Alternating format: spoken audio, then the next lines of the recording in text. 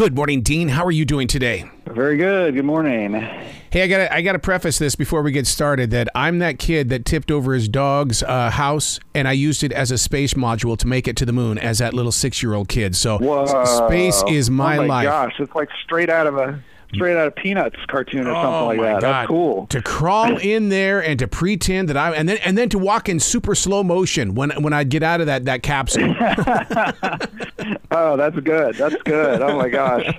So your book is very fascinating to me as an adult, and that's what listeners need to understand, that this isn't just for the young adults or the children. This is for all people. 1,000 facts about space. You've done your homework.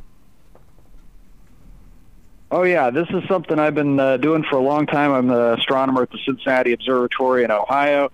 I've been there for more than 20 years, and my main job is education. So I do talks, about 150 talks about space every year. And from that, I've kind of put together my 1,000 greatest facts, 1,000 greatest hits from all my talks. We talk about the sun, moon, planets, stars, and pretty much anything up there.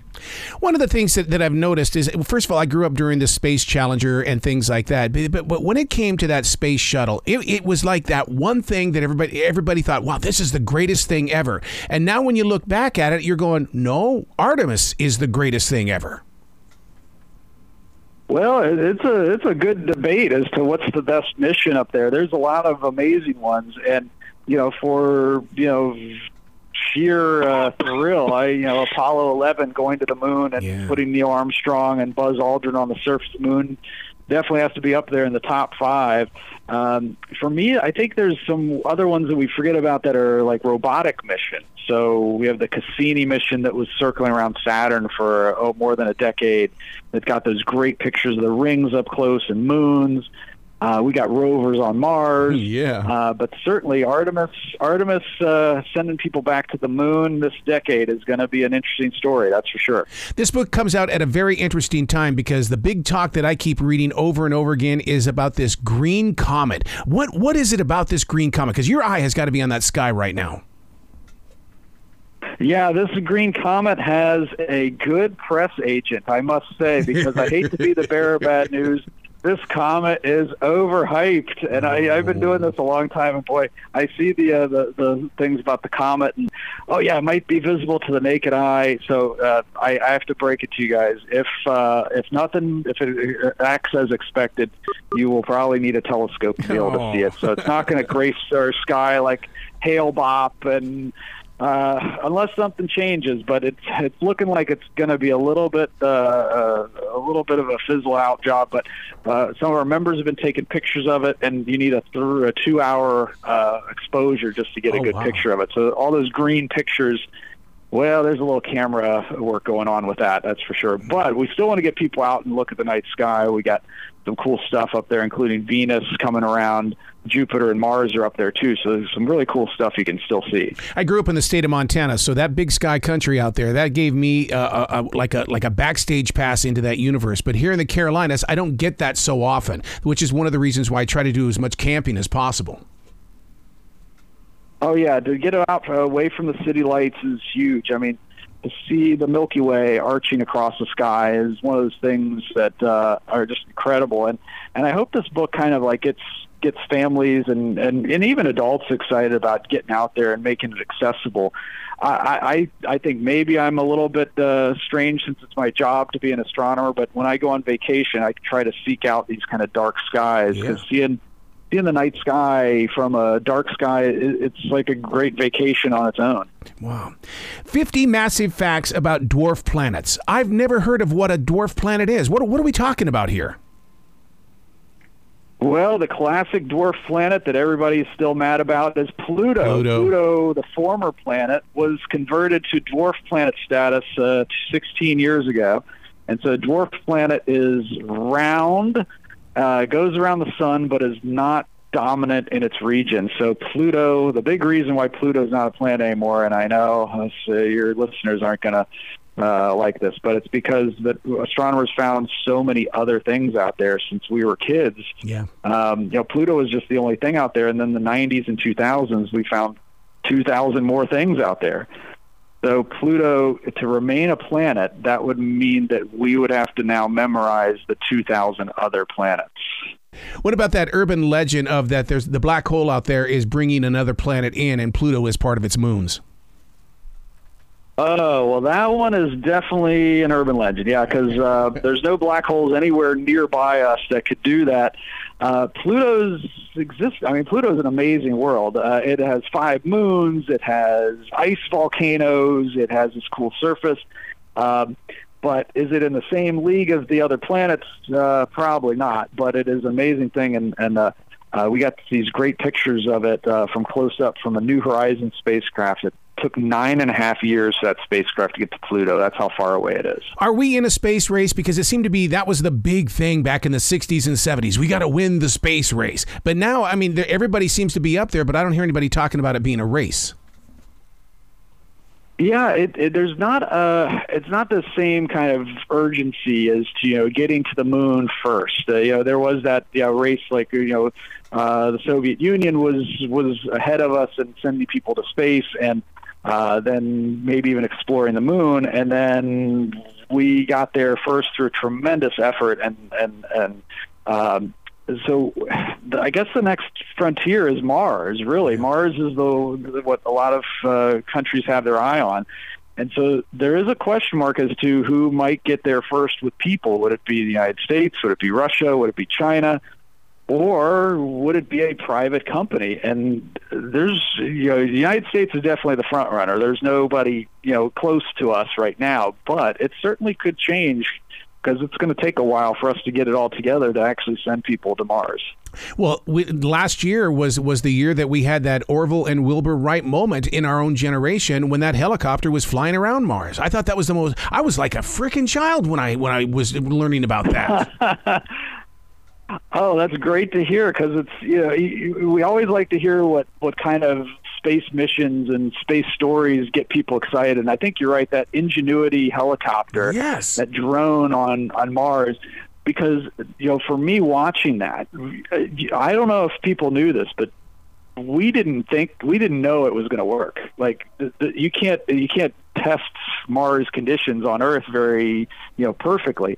So there was a good chance that thing was not going to get off the ground. And when it did, that was just awesome. You're like, okay, engineers rock. They know what they're doing. And I'd be curious. I don't know what you think about this, but whenever they show the NASA command center and the mission works and everybody gives their awkward high fives, I think that's like so cool. I'm like, all right, nerds celebrating. I love it. I can take it. So many things have been invented up there in space, one of them being Velcro. It was something like the moon buggy. Did it inspire other changes down here on the Earth? Yeah, Velcro is one of those cool things that, you got to stick stuff to places because you're floating around in space, so you have to come up with ways to get around that. I think the big legacy of the space program, and people do ask me, they say, well, what do we get out of this? We're exploring space, we get pretty pictures, that kind of stuff. But the fact that I'm talking to you right now from across the country is because of the space program. Like, our communication is completely built on what they did there. And so that's one tangible thing, that's for sure. But, for me, there is still that inspirational thing, that to inspire people, kids and adults, to explore. I think that's part of our human nature. So I'm going to ask a kid-like question here. With modern-day technology, can the astronauts get Google up in space? Can they do Disney Plus? That's a good question. How do they come? I don't think it's quite on, whatever the cable or what satellite do they use? I'm sure it's all connected from ground-based stuff. Yeah. Could they? They have the technology to do that, I'm sure. Do they watch it? That's a good question. Usually, when I talk to astronauts that have been in the space station, they always say, they don't have a lot of free time. I always think, they're just floating around up there. Might as well watch some Netflix or something like that. They're doing stuff almost all the time and have to exercise all the time. But certainly one of the pluses of a Mars mission, if you're going to go to Mars and it takes you 7 months to get there, Jeez. I always tell kids, like, yeah, imagine being in a spacecraft for 7 months. Think of all the video games you could play. And you're like, oh, yeah. The book we're talking about is 1,000 Facts About Space. What's fascinating about space right now is it doesn't look as big as we did, when we saw it as children. It looks approachable now. It looks like that we can all just reach up there and become a part of it. Well, I'm glad to hear that, because that's one of the things that it does seem to be an intimidating subject. But that's kind of what my job is, to make it seem, or make it accessible, because I'm hoping that people will kind of be inspired by this book to get out and observe the sky themselves, and get connected with their local amateur astronomy group and science center and observatory, because they're all around the country. And places like ours here in Cincinnati, we have these giant telescopes, and people can come and look through them and see the planets and the moon and the stars. And the fact that all these things, these new discoveries, come out so fast and are on social media and on the internet, it's really amazing work. And to me, being an astronomer, being part of that exploration and sharing of knowledge, I mean, every day I get to learn something new. How cool is that? So do you feel like a historian or somebody that's like an archaeologist? Because, I mean, you've got the 50 facts of the coolest space missions here. Not too many young children even know that there are 50 facts about these missions. Oh, yeah. I mean, looking back at space missions, I mean, these are some of the coolest things, either manned or unmanned. They're getting the first images of Mercury, or, for instance, were fraught with danger and pitfalls and all this kind of stuff, and then let alone sending a spacecraft out to fly by Pluto, billions of miles away. I definitely like the astronomy history angle, because of this is something that all of our ancestors have been doing, of watching the stars for thousands of years. So, and every generation we learn so much new stuff that we have to kind of revisit things and revisit our theories and change them quite often too. I've been blessed with the opportunity to talk with many astronauts, and one of the conversations that I had during the COVID lockdown was the astronaut was heavily inspired that children were finally realizing that the computer is not a toy, it is a tool. And she felt that we will go to Mars because of that lockdown, because children are using it as a tool. Yeah, that's a really good point. I think that being in quarantine and learning from home, again, that communication that comes from NASA technology, essentially. And one of the other things that struck me about being in quarantine and COVID was you kind of realize time differently. You think of time differently, and there was thinking like, oh, if I want to go to Mars, it's going to take me 26 months round trip. And kind of before COVID, I was thinking, wow, that's a ridiculous amount of time to be isolated.